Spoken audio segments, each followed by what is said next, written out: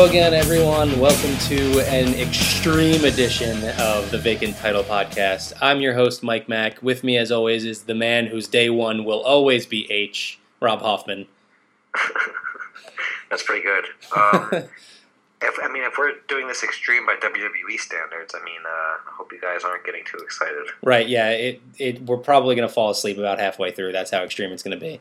Well, I enjoy most of the card. It's just a total misrepresentation of the word extreme. Yeah, no, there was nothing extreme about the pay-per-view. Like the rules were extreme in the sense that they were extremely specific, or they were extreme in their nature of being rules. I guess I don't know. Yeah, well, let's do this. Let's talk about the concept of extreme rules before we jump into the actual results, because I agree. I think there's a problem here. To me, the biggest thing that stood out was, how are you going to have a pay-per-view that's based on the matches being extreme, and then add a stipulation to one match where if somebody gets disqualified, they lose their title? Like, you're just embellishing the disqualification, completely, turning away from what extreme rules should be. Right. It doesn't make sense. And you nailed it in the last one too, when you said, if you were to have a chairs match, is somebody going to get disqualified if they use a table? Well, no. It's just, it's not good. Yeah. Not a good concept for a pay-per-view. If you're going to do extreme rules, then just make the matches extreme rules. Give us ECW, type matches, which I think is what they initially went for. Yeah, that's what I thought the concept was supposed to be. It was no holds barred for every single match. Yeah, if I remember correctly, I think the first Extreme Rules was back when they had ECW as the third brand. Right. And it was John Cena and Rob Van Dam in the main event, and it was a really ECW style crowd and the whole that show. Might have been One Night Stand. Was it? Okay. Yeah, that was different. It was definitely the inspiration for the idea, though. Oh, totally. Because that crowd was incredible, and WWE Right. continually tries to replicate that environment, but they're missing the point of why everyone was all about it. Yeah, they're not doing a good job of maintaining this extreme rules kind of thing. All right, Yes. So let's jump into the card. And I think it started off pretty well. I really enjoyed the match between The Miz and Dean Ambrose. Yeah, that was an awesome match. I'm glad that they had John Cone not play an idiot and just disqualifies Dean Ambrose for the re-slapping The Miz. Right, yeah, I'm glad they didn't play that angle. That would have been... Yeah, the ending was a little, weird or whatever, but it worked for me. The whole match worked for me. Right, I didn't mind it because you knew The Miz was going to use that rule somehow. Right. And I like that it didn't just end with Ambrose getting disqualified, because it would have taken away from The Miz's win. Not that, you're always expecting The Miz to get a dirty win somehow, but... Exactly, yeah. But I liked the match was good. They told their story. I liked the result. I wanted The Miz to win that there. By the way, as I'm remembering this now, I totally forgot to tweet our picks. I think we did fairly well. There were 6 matches on the card. I think we were right around 500. So yeah, I have no idea. Yeah, had 6 flags. Wearing my Dash and Dawson shirt. A lot of I literally had 3 different people complimenting me on my shirt. That's pretty cool. So you wore the Dash and Dawson shirt, Top guys. Right? Oh, so not the classic. Was it a different one? No, it's the no flips, just fists. Right, but you went on a bunch of roller coasters that had flips. That is a good point. And probably did not throw any fists, so that was a very misleading shirt for that day. No, the only thing I threw was my hat off of a roller coaster. Yeah, that was not a good idea. Anything else on Miz and Ambrose? I like that. Like I said, I like that they give the title back to The Miz. I do like that they're building up his his resume with this being his 7th Intercontinental Championship. Yeah, I think he's 3rd all time now, behind Jericho and Honky Tonk Man and Jeff Jarrett, I think. Jeff Jarrett's a weird one. Yeah. Yep. I was talking to someone the other day about Jeff Jarrett and how I've literally never been interested in anything he's ever done. The Attitude Era has a lot. It was entertaining, but it has a lot of just really bad undertones to it. Yeah, it's not good. All right, we'll move on to this just out of nowhere mixed tag match that nobody was really all that interested in. At least I'll speak for myself there. I don't know about you. I know you were a big 205 Live fan, but to me this felt like it was kind of forced. Yeah, I mean, it was forced. It was even forced in the 205 Live universe. Storyline, whatever, overarching thing. I don't know. This is the popcorn match. Yes. I think what they were initially going for was this should just be Sasha Banks against Alicia Fox, but then they realized that this was in Rich Swann's hometown, and they needed to get him on the card, so this was their answer to that. That makes sense. Yeah, that's the only logical explanation, because why else are you having this match, really? Yeah, it's not ideal, but it makes sense. The match wasn't bad, because you got a lot of people in there that can perform. It just, it was, like you said, a popcorn match, and they didn't give him a whole lot of time. It was just over 6 minutes. Yeah, so. Which was somehow longer than the next match on the card. Yes. Which felt like an eternity despite only being 5 minutes and 10 seconds. Right, and I will say for sure this is the low point of the card, because I think after this point, every other match was entertaining, despite having some flaws. But Alexa Bliss against Bayley in a kendo stick on a pole match. This was just doomed from the beginning. And this kind of goes to what we were talking about before with the rules. Like, what determines who gets the kendo stick? Do you both get to use it? Do you get disqualified if you... Right. All that kind of stuff. And then, of course, there was no clear, like, someone got the kendo stick. It kind of just fell. They both fell out of the ring. Which just completely destroys the rule. Like, because I think the concept is if you pull down the kendo stick, you can use it, and that's it. But then what happens? Like, it fell, and neither one of them grabbed it first, and I don't know. It's just a terrible concept. If you're going to do a match like this, which please don't, but it has to be the classic pink slip on a pole match where, once you pull that thing down, the match is over. Yeah. That's the only way you can do it. And even then, it's just a bootleg version of a ladder match. I don't know if there were any wrestling moves done in this match. Maybe a couple. Nothing I can remember. Bayley hit I think a belly-to-back suplex at some point, but that was probably about it. Ugh.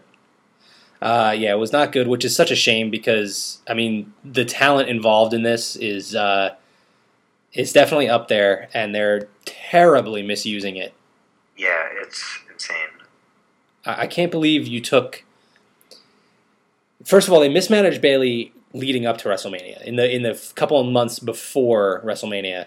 Then you had her pin Charlotte at WrestleMania, and now you have her jobbing out to Alexa Bliss in a kendo stick on a pole match in 5 minutes. I don't get what they're looking at here. I don't understand the formula.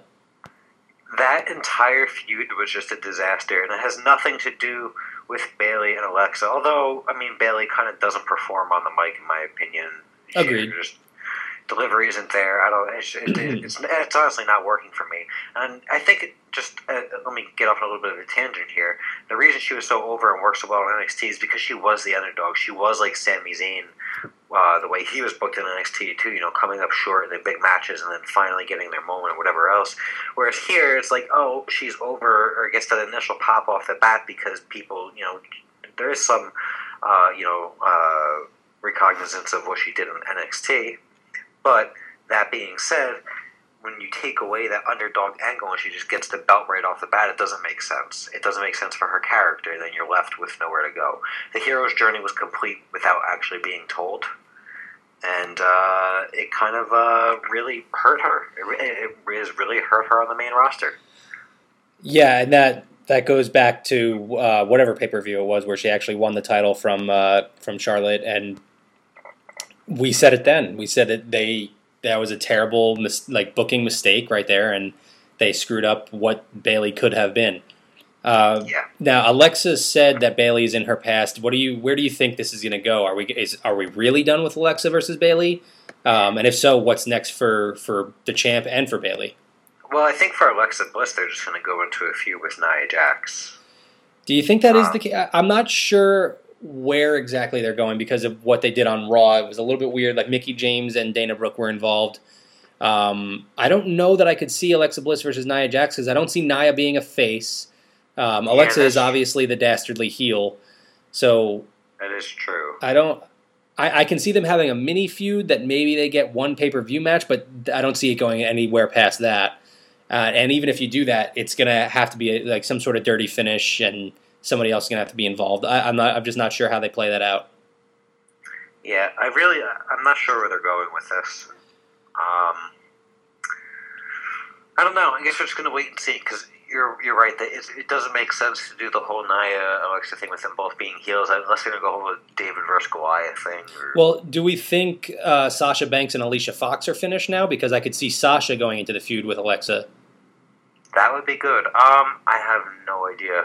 I hope it is because I do think that could be a good feud. I could see Alexa and Sasha putting on some good matches. Sasha's not great on the mic, but she's still better than Bayley. So she was a good heel. That's the problem. And I mean, I guess the problem in general is it's so much easier and more fun to be a heel. Well, see, this is where I think they could play this out. Is Sasha eventually, feuds with Alexa and eventually goes over, and with Bayley sort of being intertwined in that, then you could eventually have Sasha finally turn on Bayley, and then you have the Sasha Bayley feud. Yeah, that would be nice. It'd be nice if they told that story. Right, I could see that playing out that way. Will it? Probably not. Well, instead, maybe we'll get Alexa Bliss versus Dana Brooke for the next 4 months. Who knows? Oh my God! Please don't. I want to like Dana Brooke, just because I want to like everyone. I want to give everyone a chance, but she's not good. She's not good. Yes, I agree. Her feud with Bayley back last fall was terrible. She had so many botches. She accidentally won a match clean over Bayley on Raw. I will sum up my feelings on that feud by telling you I don't remember it. So well, because in the early I don't know, after that one pay-per-view match, it was literally on a Raw. Dana Brooke was supposed to be using her feet for leverage on the ropes, and they slipped off, and she didn't reestablish them, so she just straight up pinned Bayley clean. Bayley didn't kick out because she wasn't supposed to. You're right. The ref was supposed to spot what's her name, Dana Brooke cheating, and didn't see her cheating because she wasn't and counted the 3. So after that, they jobbed Dana out to Bayley the next week or on the next pay-per-view, and then Dana Brooke was off TV for months. Whoops. Yeah. Oh well. So I hope they don't get her involved in the main event scene for the women on Raw at all. Ugh. Yeah. I'm not even complaining about anything else about the kendo stick on a pole thing. I'm just, whatever. I'm over it. Let's move on. 5 minutes of hell.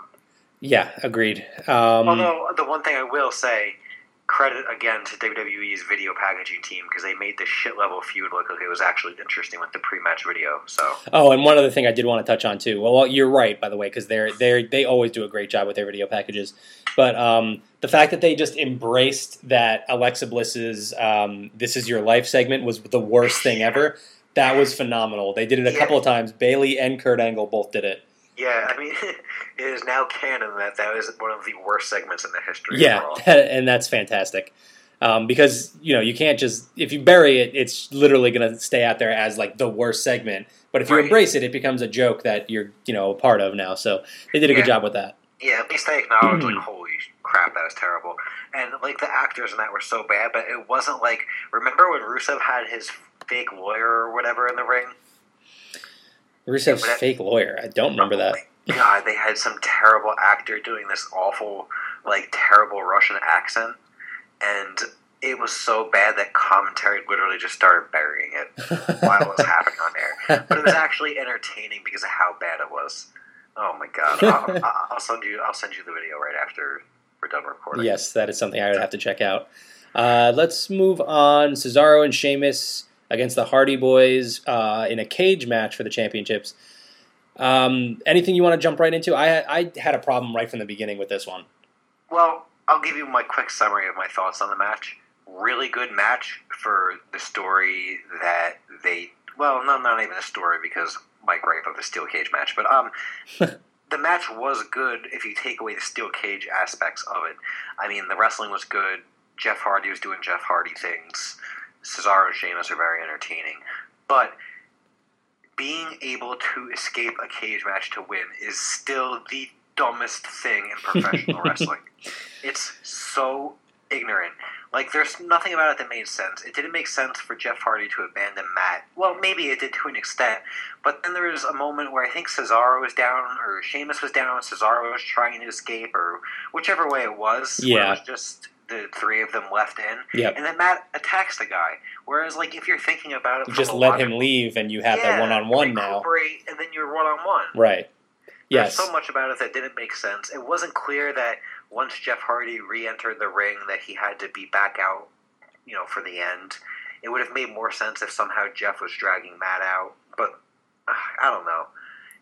All of my gripes with this match just have to do with the fact that I still think steel cage matches are worse than kendo stick on a pole matches. Just as a concept. And let's be clear here. It's not even just the tag team rules, because just escaping the steel cage in a one-on-one match is still a stupid concept. Well, I'm fine with climbing over, honestly, to an extent, because, like, say, you had a Braun Strowman versus Kalisto. Mm-hmm.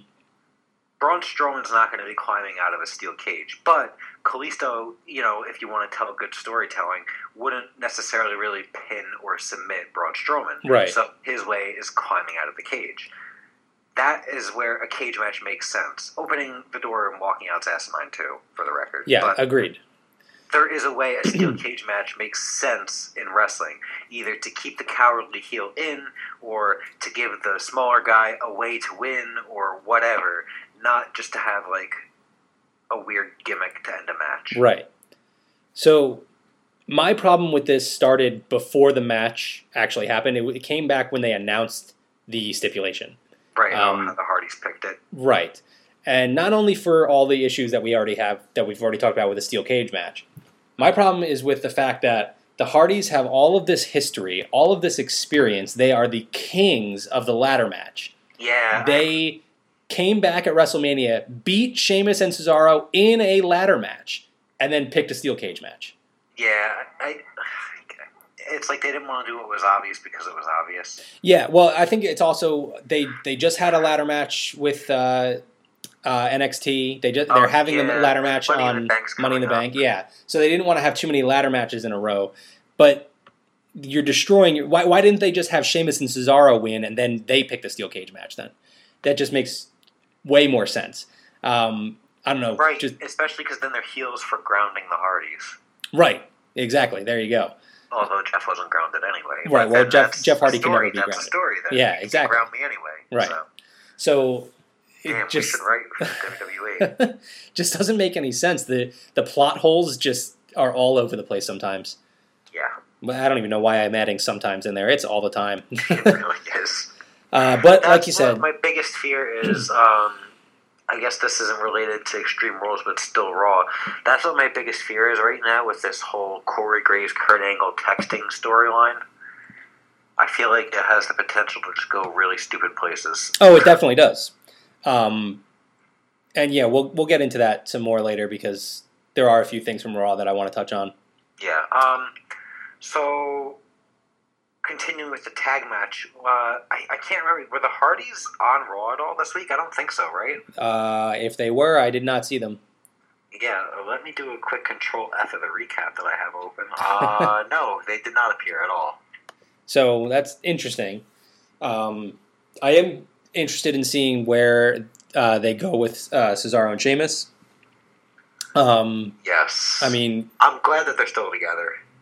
Oh yeah, agreed. I'm glad that they're champions again. Yes, I'm more talking about who's their next feud. I don't know if the Hardys just continue. I think that the Hardys will get one more match. Obviously, they're going to have their rematch at some point. Surprised they didn't just do it the night after on Raw. Yeah, I think this is. I think we're eventually going to see the Hardys split, though. I agree, but I hope they can somehow get some kind of broken, or even some kind of broken adjacent gimmick for Matt to go off of. Yeah, I'm starting. We know Jeff can excel as a singles guy. Oh yeah, absolutely. And I mean, Matt can too. He's kind of proven that over the Indies. I just don't know if they're going to let him run with it. Yeah, his broken gimmick that was going on. Yes, was like That's the thing. Even if you get Matt Hardy, excelling in a singles role, there's always going to be that sort of that distraction, the elephant in the room that he's not broken Matt Hardy, and it's always going to be just kind of pulling away from you a little bit. I do think Jeff is the better singles competitor, so he doesn't really need to rely on that. It'll be interesting to see where they go. I'm starting to lose faith that we do see the broken gimmick. Me too. But who knows? It could come at any point. I want to see what happens after the Hardys for Cesaro and Sheamus, because as of right now, obviously Enzo and Cass are wrapped up in a storyline. There's not much else as far as the tag division goes. You got the club, but you're not going to have the club against the heel Cesaro and Sheamus. Right. I think the Revival is what's going to be going on with Enzo and Cass. That seems... Assuming they're not splitting up, which seems like it might be a thing, too. Well, you know what? It's here right now. Let's just jump right into it, Sure. because this is a storyline that I want to talk about. And actually, I guess 2 different storylines at this point. I'm not even sure anymore. Yeah, does this have anything to do with Kurt Angle and the Kurt Angle? I have no idea anymore. So the Revival just seems too obvious. I don't think that's going to be the choice. That's going to be who's attacking them. Because why would they have just made them the first suspects? It just seems like a weird choice. Yeah. I really don't know. I honestly kind of was feeling like it was going to be Cass that was attacking Enzo, even though I thought it was too soon to break them up.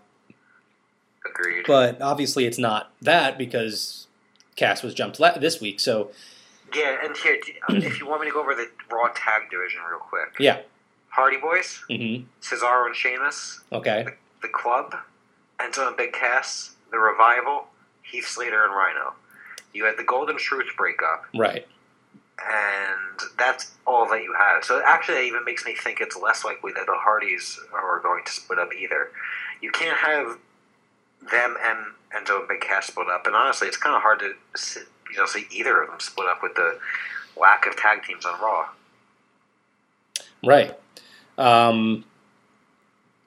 So that's really interesting, because are we even sure it's a tag team then? Because I don't know. Like, yeah, I don't know what's going on. Which one is hurt for the Revival? Is it Dash or Dawson? I don't even know which one. Let's say it's Dash. I think Dash is the one with the hair because he has an H in his name. And I think that's what they said to do on the I think they were on Stone Cold's podcast. That is the case. So Dawson's the bald one. Dash has an H in his name.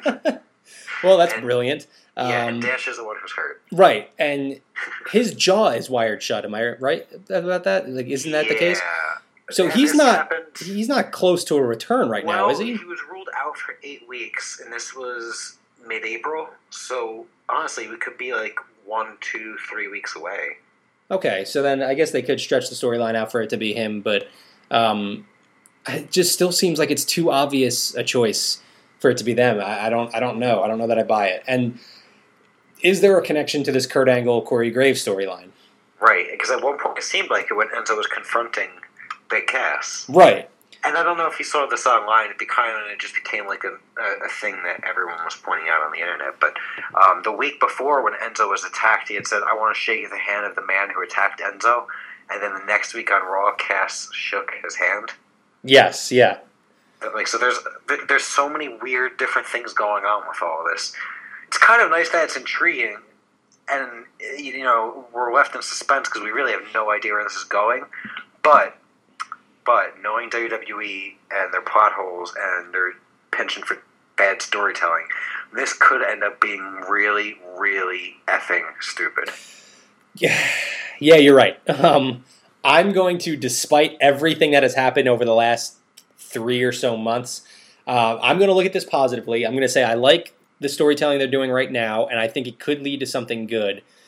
But you're probably right. It could absolutely lead to a huge letdown. And here's the only other time that I could think of in WWE canon or kayfabe or whatever that cell phones were involved in a story.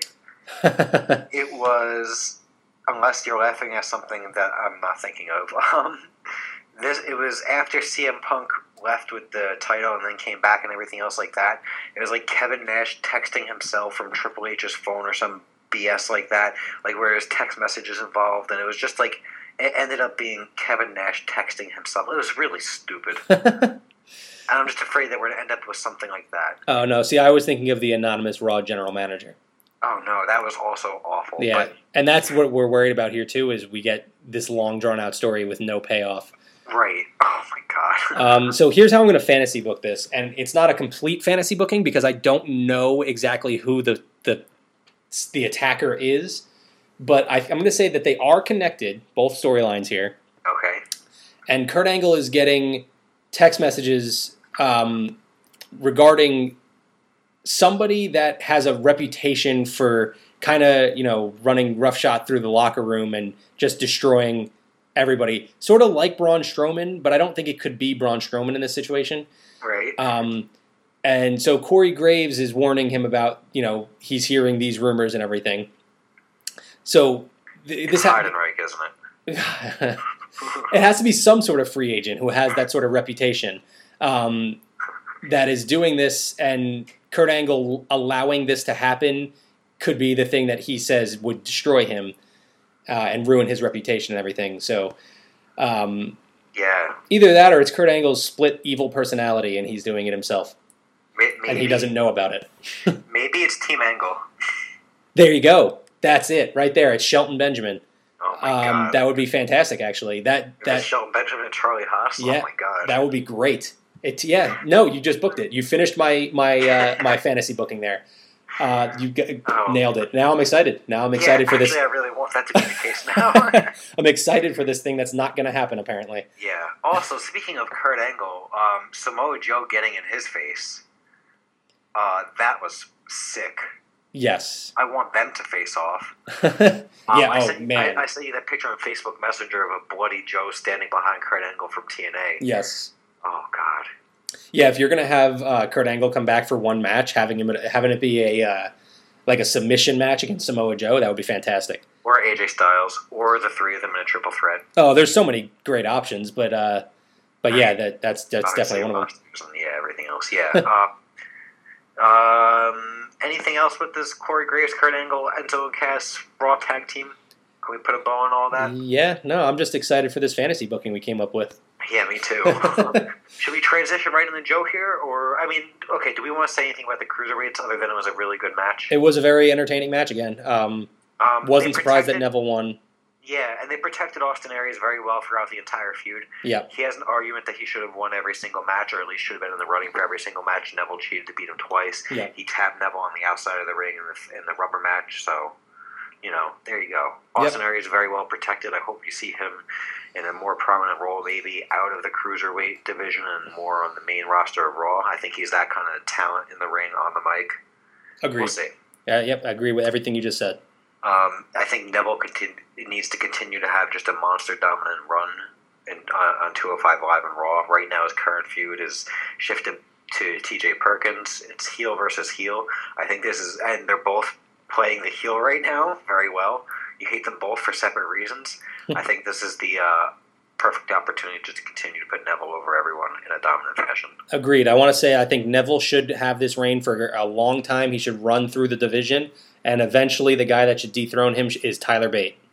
Oh my God, stop it. It'd be a phenomenal feud. Imagine the matches those guys could put on. Oh, man. That would be amazing. Yeah, and then other 205 Live stuff in terms of fantasy booking, still want to see Gargano and Ciampa coming up. Yeah, has anything happened with them yet? I think Ciampa had a segment on NXT recently, but I also saw that he got surgery after a takeover on his ankle that he hurt before takeover. Oh, okay. And I think they're just going to play up the whole Johnny's injured from the beatdown type thing. So that feud might be on pause for a handful of months. Okay, that's understandable. Yeah, and that's fine. I mean, it sucks because obviously the end of that takeover was just absolutely incredible. Right. But yeah. I'm also just interested to see where that feud actually happens. Yeah, whether it's going to be Raw /205 Live /NXT, whatever. I'm excited to see it. I think I'm a couple weeks behind on NXT again. I am as well, actually. Somehow that's the one show I always fall behind on. And it's honestly one of the ones that I enjoy the most, but yeah, I agree. Me too, because I kind of pay attention to Raw and SmackDown Live and then kind of, catch up on what I have to if I wasn't paying attention. Right. Well, you see, where the problem lies for me with NXT is that after a takeover, they just do that sort of recap show and the dark matches. And then I forget to go back and watch the week after that, and then it just kind of builds up on me. Yeah. Yeah, and then I watch 205 Live Wednesday mornings at work. It's a great habit. Although I didn't do it this week, so whatever. Whoops. All right, we ready to move on to the main event? Yeah. All right. Really good match. It was. It was a little bit slow earlier on, but, I mean, half an hour was a lot of time to fill. Yeah. So, my problem with it is that we've had a lot of these sort of matches lately. I think because of the way, with injuries and everything, things have to be getting shaken up a lot. And, we've had just, no number one contender, and the plans fell through, and then you have to throw everybody together. So you get this situation a lot lately, and it's kind of getting old. You can't really work a really good match between 5 different guys. So what it ends up being is a spot fest. Yeah, and you just have people laying down on the ground outside. Right. That being said, this was a very good spot fest. They did a good job. Yes. They hit their spots in a big way and made it feel important. So I can't complain too much about the match. Yeah, they did a good job of letting everyone get their stuff in to look pretty good. I actually did like the way Roman Reigns was standing outside the ring. Or, I mean, inside. Ooh, wow. I'm not editing that out. I'm drinking Diet Pepsi. Whatever, guys. Deal with it. I burped. I like the way you had Roman Reigns standing inside the ring early on when everyone else paired off. Yes. He was just getting that heat by doing that. I love that he's a heat magnet. I wish they would have treated him like... It's so weird the way they book him. You know what? I was going to say the same thing about him standing in the ring and kind of... It was perfect. They nailed the beginning of that match. I loved everything about that. You're right. He is an absolute heat magnet right now, and he does such a good job of it. But you know what? At this point, I don't want them to turn him. I want him to stay with this sort of in-between sort of attitude, because he is sort of building up that tweener attitude right now. He's not a face. Look at Monday night, the way Raw started off. I mean, Bray Wyatt was cutting his promo that he does all the time. And Roman Reigns pretty much interrupted and said, he didn't really counter anything Bray Wyatt said, which I guess you can't when you're talking to someone who's going on delusional rants. Right.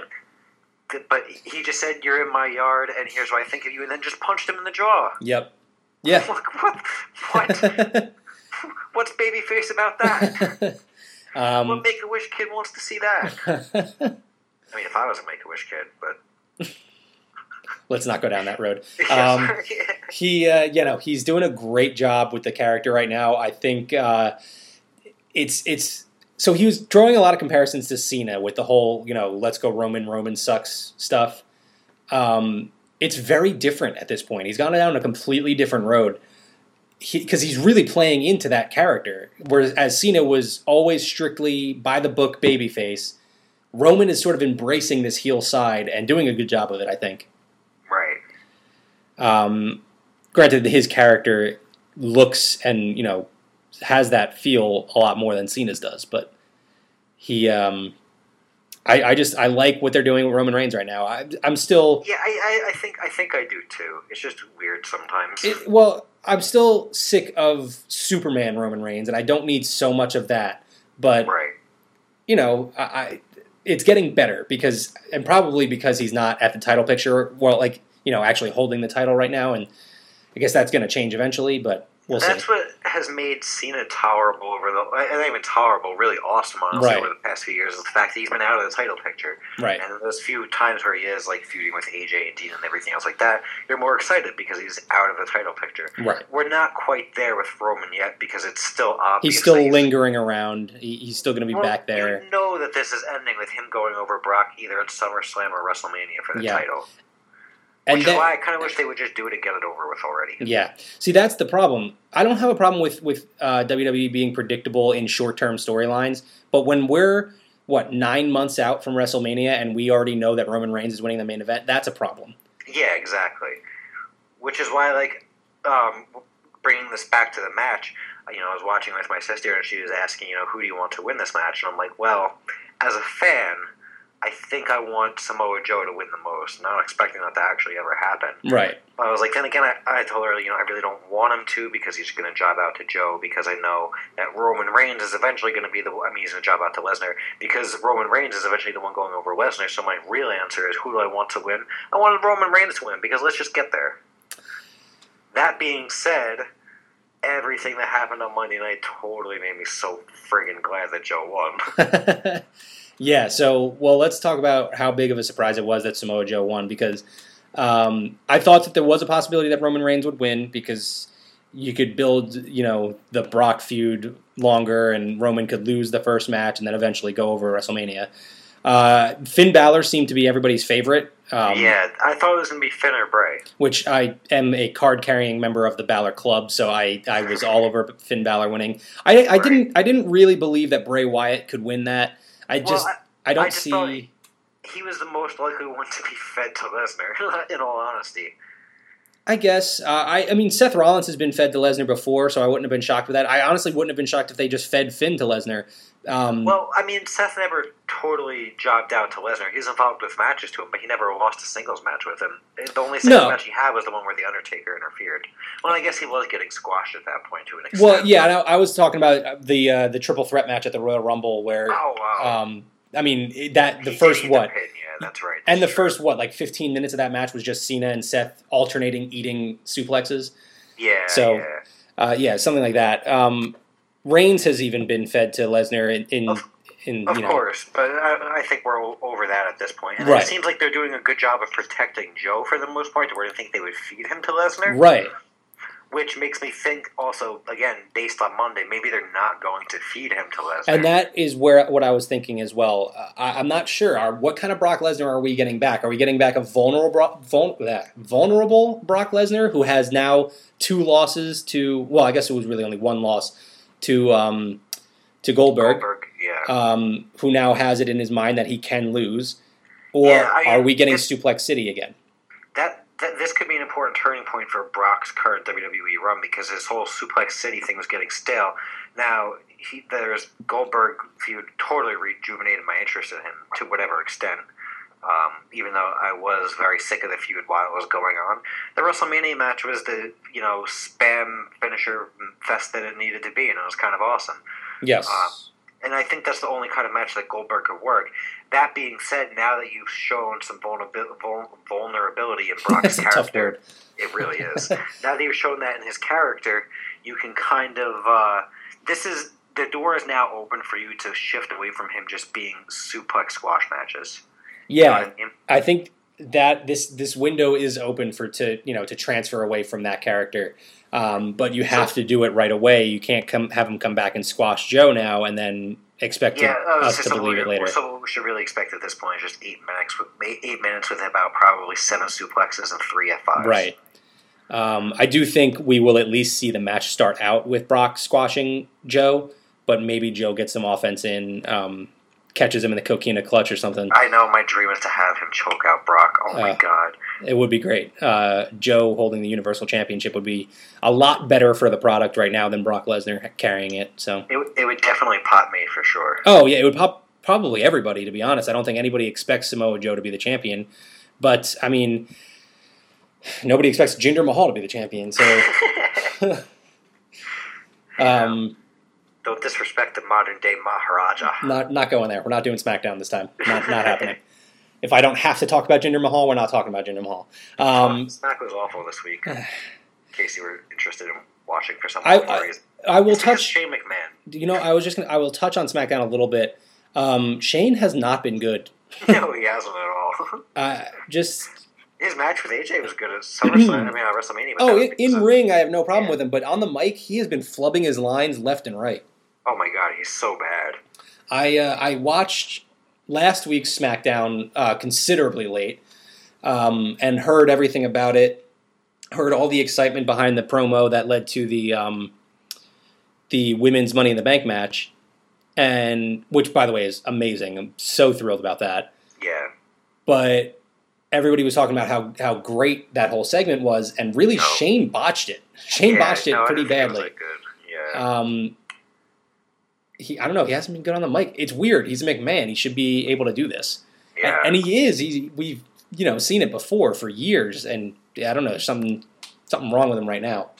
You know what I think? Too much of a dad. Well, they're too leaning on him too much right now too, with no Daniel Bryan around. Yeah. It's weird to think that he's the least of the McMahons. Yeah. Well, I mean Linda, but yeah. Well, she's not a true McMahon. She married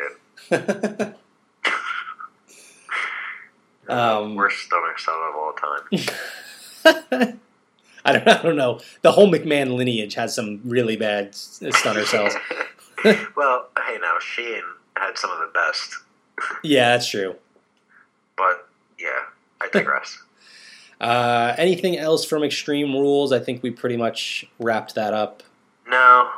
Samoa Joe was a surprise win. Yeah. I liked it. The way he explained to Paul Heyman what it was going to feel like to be choked out by him, and the way he got it in his face and was rubbing his head while he was doing it, was absolutely incredible. It sucked for the live crowd, but whatever, screw him. Yeah. Yeah, no, 8,000 people in Wilkes-Barre, Pennsylvania. That segment was great. I loved, because honestly, as that was wrapping up and Joe was about to leave, you heard the crowd chanting, "We want Brock." And I literally said out loud, if you think Brock Lesnar's coming out right now, you're dumb. Yeah. You just haven't been watching. Yeah. And Joe acknowledged that, and with the "so do I" comment before he left. So good. It was perfect. This is the kind of booking that Samoa Joe needed. This is the kind of... I mean, I was a little bit into his initial debut as Triple H's henchman or whatever. Yeah, I kind of wish they didn't abandon that, because I did like the idea behind that, but this is... You're right, this is great. This building up the Destroyer, Samoa Joe, that, actually believably has a chance against Brock Lesnar. And just making him look like a total badass. Yes, exactly. He should be this guy that is just destroying everybody. And credit to Paul Heyman for framing it on the mic for saying, you're not afraid of Brock Lesnar. I can see that. You know what I mean? That kind of thing like that. And then to go even further, the segment backstage with Heyman getting the phone call was the icing on the cake. Yeah. Everything about it was great. And then that leading to Joe getting an Angle's face saying, "I'll take out anyone in my way, including you." Just... Yeah. Oh, God.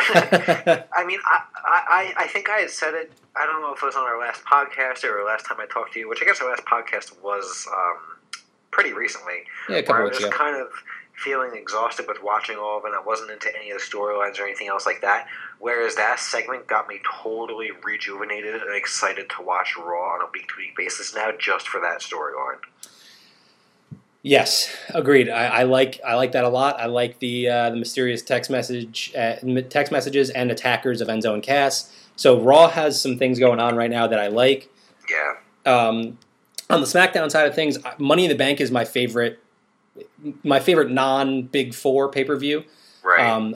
I love the concept. I don't love the concept for the pay-per-view because it shouldn't be. It should just be the match itself. But exactly. The Money in the Bank concept is great. I love that. It adds that extra layer of excitement to every show as long as somebody has the briefcase. So exciting build right now. Like you said, it is turning around a little bit. It's starting to ramp up. We're starting to see some good stuff. So hopefully with Money in the Bank, we really get there and get some good product again. Yeah. Money in the Bank is exciting, like we said. It's kind of like what I'm really into, or it's one of the, to me, it's a Big Four over Survivor Series at this point. Although last year's Survivor Series was pretty damn good, and the whole Raw vs. SmackDown kind of up Survivor Series again. But I consider that to be one of the Big Four. I guess it's really Big Five, though it's not treated like it per se. I think it should be. I'm a little bit sick of seeing the same combination of singles guys. Wait, hang on. I'm missing something on the Big Five concept. Well, the Big Four is Royal Rumble, WrestleMania, Survivor Series, SummerSlam. Right. I'm saying, to me, Money in the Bank is in that same echelon of pay-per-views. Or at least it should be in my opinion. Should be. You're right. And it's not. It's because there's only those four that are cross-branded things. Yes. I think that, if Money in the Bank is going to stay as its own thing rather than a match at WrestleMania or SummerSlam, that it should be a Big Five. But it also just gave me a great idea that if you do, like, Raw has their Money in the Bank at WrestleMania and SmackDown has theirs at SummerSlam, I think that's a baller idea too. Yeah, I agree with that. Although, then you're talking about 4 if you do both women as well. I don't know. Yeah, so this actually leads nicely into a topic idea that I had that I'm just springing on you right now, by the way. Whatever. So, what this stems from, with this being SmackDown only and the issues that creates, that all comes from the brand extension. And what I want to know is, how long do you think the brand extension goes, and do you see any changes getting made to it in the future? Interesting. I don't know. I mean, I don't want to see it abandoned anytime soon. I think they've managed to do a good job of keeping it fresh and keeping both shows, honestly, for the most part, different enough to have me compelled in them for different reasons. Like, I was into SmackDown for a while because of AJ Styles and Dean Ambrose and everything like that, or really just AJ Styles and the matches that he could put on. Right. And SmackDown was very story driven and also honestly in ring driven in terms of the ring work. While I was into Raw because of Braun Strowman, you know what I mean? Right. Or more to see like the kind of heat that Roman was going to get. Like, I watched them both for different reasons and for different reasons that I like wrestling.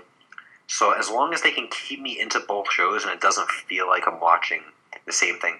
Like, you know, one of the things that people always say about why TNA tends to fail is they try too hard to emulate WWE rather than being their own thing. Mm-hmm. If Raw and SmackDown become too similar, then I'll get sick of it. I think they've done a good job of keeping them as, you know, like I said, separate entities. The Superstar shakeup, I guess, should have been done a lot better, but it was enough to at least shake things up and get some different combinations of things. I don't like the idea of SmackDown just kind of being us, you know, as AJ Styles has now said a couple of times, SmackDown makes them, Raw takes them in terms of superstars. Right, yeah. And that's what it was in the past, too. And that can be very frustrating as a fan sometimes. You get someone over on SmackDown and send them over to Raw to, you know, honestly, most of the time flounder in the mid-card. Right. But that being said, I don't know. I'm still hoping they continue to go forward with it. I don't want to see it end anytime soon. Yeah, no, I agree with you. I don't see them ending it anytime soon. There's just too much depth to the roster. Right. That if you were to not have it be two separate shows, people would just never get on TV. That's very true too. And it also keeps SmackDown important. I mean, who the hell watched SmackDown before the brand? Exactly. Yeah, that's my point, because you could have your typical 3-hour show where the best talent gets on, but then who's falling off to the side? I mean, Breezango is probably not getting on TV, and then when they do, they're getting on SmackDown, and nobody's watching it. Right, and they're probably just jobbing anyway because they know that nobody's watching it. Right, exactly. So, and the other thing in regards to that too, even though right now people are ripping on Raw pretty hard in general for ratings, and by people I just mean people like, wow, Raw is having like record lows in ratings and everything else like that. Mm-hmm. I'd venture that WWE's net ratings are up because of SmackDown since the brand split. Oh, I would absolutely think that's the case. Yeah. So, I don't know. Yeah, and I will say right now I think Raw has been the more entertaining show than SmackDown lately, at least. What I need from them, if they're going to make some changes, I want to see more competition between the two shows. I want them to see it run more like two different sports franchises, which I always say, as far as wrestling goes, I want it to be run more like a sport, so it's a believable sort of athletic contest. I would like to see it run more like that, more with, somebody doesn't get the job done on SmackDown, they get cut, Raw picks them up, and then they start overachieving, and you have to, we watch Shane McMahon deal with the mistake that he made cutting that guy. So, storylines like that. I would like to see some more crossover as well. Not that I need it all the time, but if once a year you're going to sell us on Survivor Series mattering, you need to show that sort of brand pride throughout. And I think the only guy showing it right now is AJ Styles. Yeah. But you need to get that a little bit more often. They had insinuated that with The Undertaker showing up on SmackDown. And that is the complete opposite of what I want. To have him come out and say, SmackDown's my home, and then be on Raw for the next however many months leading up to WrestleMania. And WrestleMania isn't my legacy and only builds towards a WrestleMania Yes, match. exactly. That completely destroys the concept of SmackDown versus Raw. Yeah. And you need to build that up if you're going to have us believe in Survivor Series. Well, do you know what the original plan for that was and why that happened and what eventually got scrapped? I do not know. Originally, SmackDown was supposed to lose to Raw at Survivor Series, and The Undertaker was going to call out John Cena as being the leader of SmackDown and not being for them there at Survivor Series because he wasn't on their team, building to Taker versus Cena at WrestleMania. Why did they scrap that? Because they didn't think The Undertaker had more than just this WrestleMania left in him and wanted him to do the job to Roman. Ugh. Yeah. That almost makes me want to take back everything I said about Roman earlier. Right. I know. Because Cena really wanted the Undertaker match, allegedly. If you realize if that would have happened, that would have rippled through the entire card. You would have had a completely different WrestleMania. 100%. Like that destroys everything. What do you do with the Miz in that case then? And then what do you do with Roman? I think you would have had Miz Ambrose through WrestleMania instead of going to Ambrose Corbin the way that you did. Okay. Roman. Oh God, what would you have done with Roman? Spear versus Spear with Goldberg. The Goldberg Lesnar was too hot to really. Yeah, I think that was planned from the beginning. I don't think that was getting touched. Yeah, I mean, I don't know what you would have done with Roman in that case. I guess Braun. Yeah, I guess they could have continued the Braun thing because that's right. Braun jobbed out quick in the Battle Royal. Yeah. Yeah, you would have had Roman Braun, and then that would have actually changed the whole Braun push that happened after WrestleMania. Right. Jeez. Man. Yeah, ripples through time would have changed a lot of things. Yeah. Wow. Another thing I want to say about the brand split that I would like to see change somehow. I'm not sure exactly how, but the pay-per-views and like we were talking about, Money in the Bank should not be a SmackDown pay-per-view. It should be something that goes to both shows. I have mixed feelings on the pay-per-view, so I'm sorry to cut you off real quick. No, it's fine. Because initially off the bat, I complained that there's too many of them. They were too frequent. But then when SmackDown started to have 8 weeks between pay-per-views, I was like, this is too much. You're right. And for a while, they were keeping it fresh by doing title matches on SmackDown and everything like that. But I feel like they've had a couple of times. The build to WrestleMania was pretty tough for SmackDown. Yes, I agree. I think the spacing needs to be better with their pay-per-views because you're right. That 8 weeks in between was crazy. But now we had Extreme Rules this past weekend. We have this weekend off. Money in the Bank next weekend. Yeah. It kind of gets to be too crazy. I don't know if the solution is either just spreading them out or making pay-per-views for both shows or something. I don't like that either. I don't know what they're. That's the thing is I don't have an answer to this problem. Yeah. Other than like maybe making Raw 2 hours so there's less content to watch overall, but that's just a pipe dream. Right. Well, yeah, I don't think you're going to see that anytime soon. But no, of course not. I think the answer is to just spread them out more, make it a consistent schedule rather than have it be so all over the place. Yeah, and if you're going to do it that way, continue to have clean finishes on Raw and SmackDown, but also don't make it too predictable. Have title changes, you know what I mean? Make them feel like anything could happen. Yes, you do have to do that as well with the actual TV shows because you need to keep it fresh. You need to make it believe that something that I'm actually watching for a reason, that something could actually happen. Right, because if you're just watching and you're like, I know what's going to happen, it keeps it stale, which is going to lead me to my next point with that too. They do this so much to where it annoys me. I understand why they do it. They got to sell tickets and sell subscriptions or whatever else. They announce the matches that are going to be on the pay-per-view so far ahead of time that it just feels like you're watching filler every week until then. Agreed. That's what I was saying about the main event guys right now for the Money in the Bank, where it's just different combinations of singles matches between those 6 people every single week. And it's been like that for weeks, and it's going to continue to be like that until, the pay-per-view happens. And it's just that's what continues to happen, and it's tiring. Well, and you know what it comes back to is the problem that we've talked about all the time is just booking in general, booking these feuds to last as long as they do, because it's cringeworthy when you watch the match on a pay-per-view and then the next night you watch that same match. Right. It hurts. It's annoying and it makes me want to turn the TV off. It makes pay-per-views feel like Sunday Night Raw. Yes, exactly.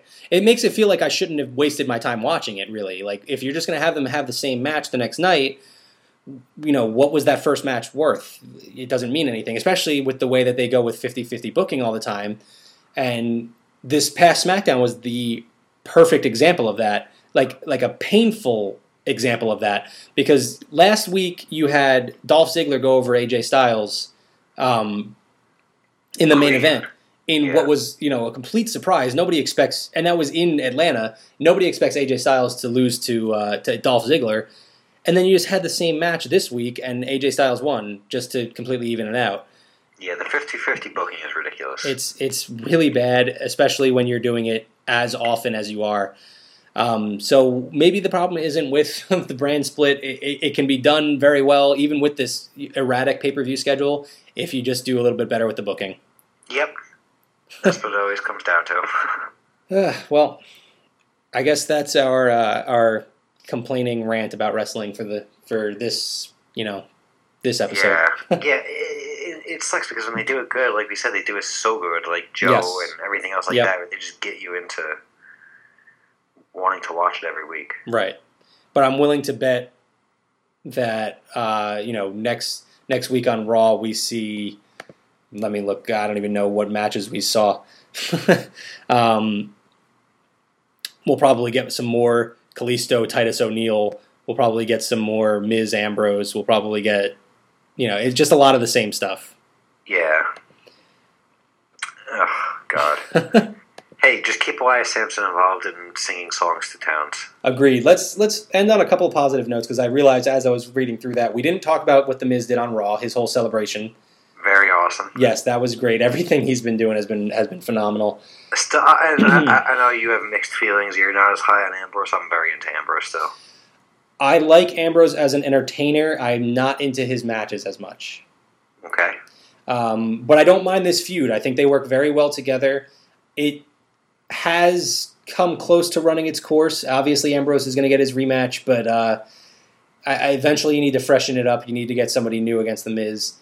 But great segment on Raw. I said right from the beginning that bear is Ambrose, and obviously they swerved me on that one. So they did a really good job with that. The other segment was, like you said, Elias Sampson. He's been very entertaining since he randomly been drifting around with the guitar. Yeah. So always good to see some positive little things going on. Yeah, definitely. All right, so that's gonna wrap up this episode. Unless you have anything else you wanted to add. Actually, I do. All right, what do you got? Just about the Elias Sampson thing. What they've done with him is the perfect thing of how they used to blend backstage segments into other storylines, like bleed everything together. Yeah. That they don't do anymore. And if they did it more consistently, that really would help with the storytelling. Because you just occasionally had him strolling through the background in other segments, then got more prominent in the foreground with, like, Ambrose and Miz, then got a little bit into their feud, and then even that song that he was singing before Ambrose attacked him, he said the word lunatic in it. Oh, yeah, he's made no, it hasn't been a secret that he's been calling out Ambrose with those songs. Right. It's awesome the way they've done it. It is. They've done a very good job with him, and he's very entertaining. And the heat that he gets is perfect. I was not into him. I wasn't really into him either, actually, now that I think about it. I don't know if I hated him. I definitely wasn't into him, though. But yeah, I like how they've been handling him. Hopefully this isn't something that they, go off the rails with, as we've seen with a lot of the young talent from NXT. So. Yeah. Okay, now I'm done. All right, well, that's going to do it for this episode. Our next episode will be recapping Money in the Bank, talking about what should hopefully be a phenomenal Money in the Bank match and a great women's Money in the Bank match as well, which I'm really excited for. Yeah, and the in-ring debut of Lana. Yeah, that's true. Well, No, she had a match, like a 10 Divas tag match at one point. Well, I mean, for this relaunch of Lana on SmackDown. Yeah. I think she ate Brie Bella's final pin. Oh, you're right. Yeah, I think you're right.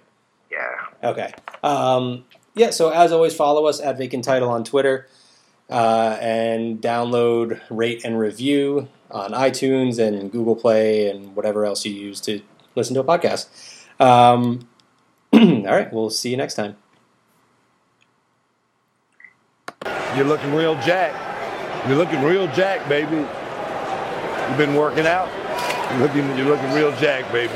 You're looking real jacked. I mean, look at him. He's looking real jacked. He's looking real jacked, baby. You're looking good.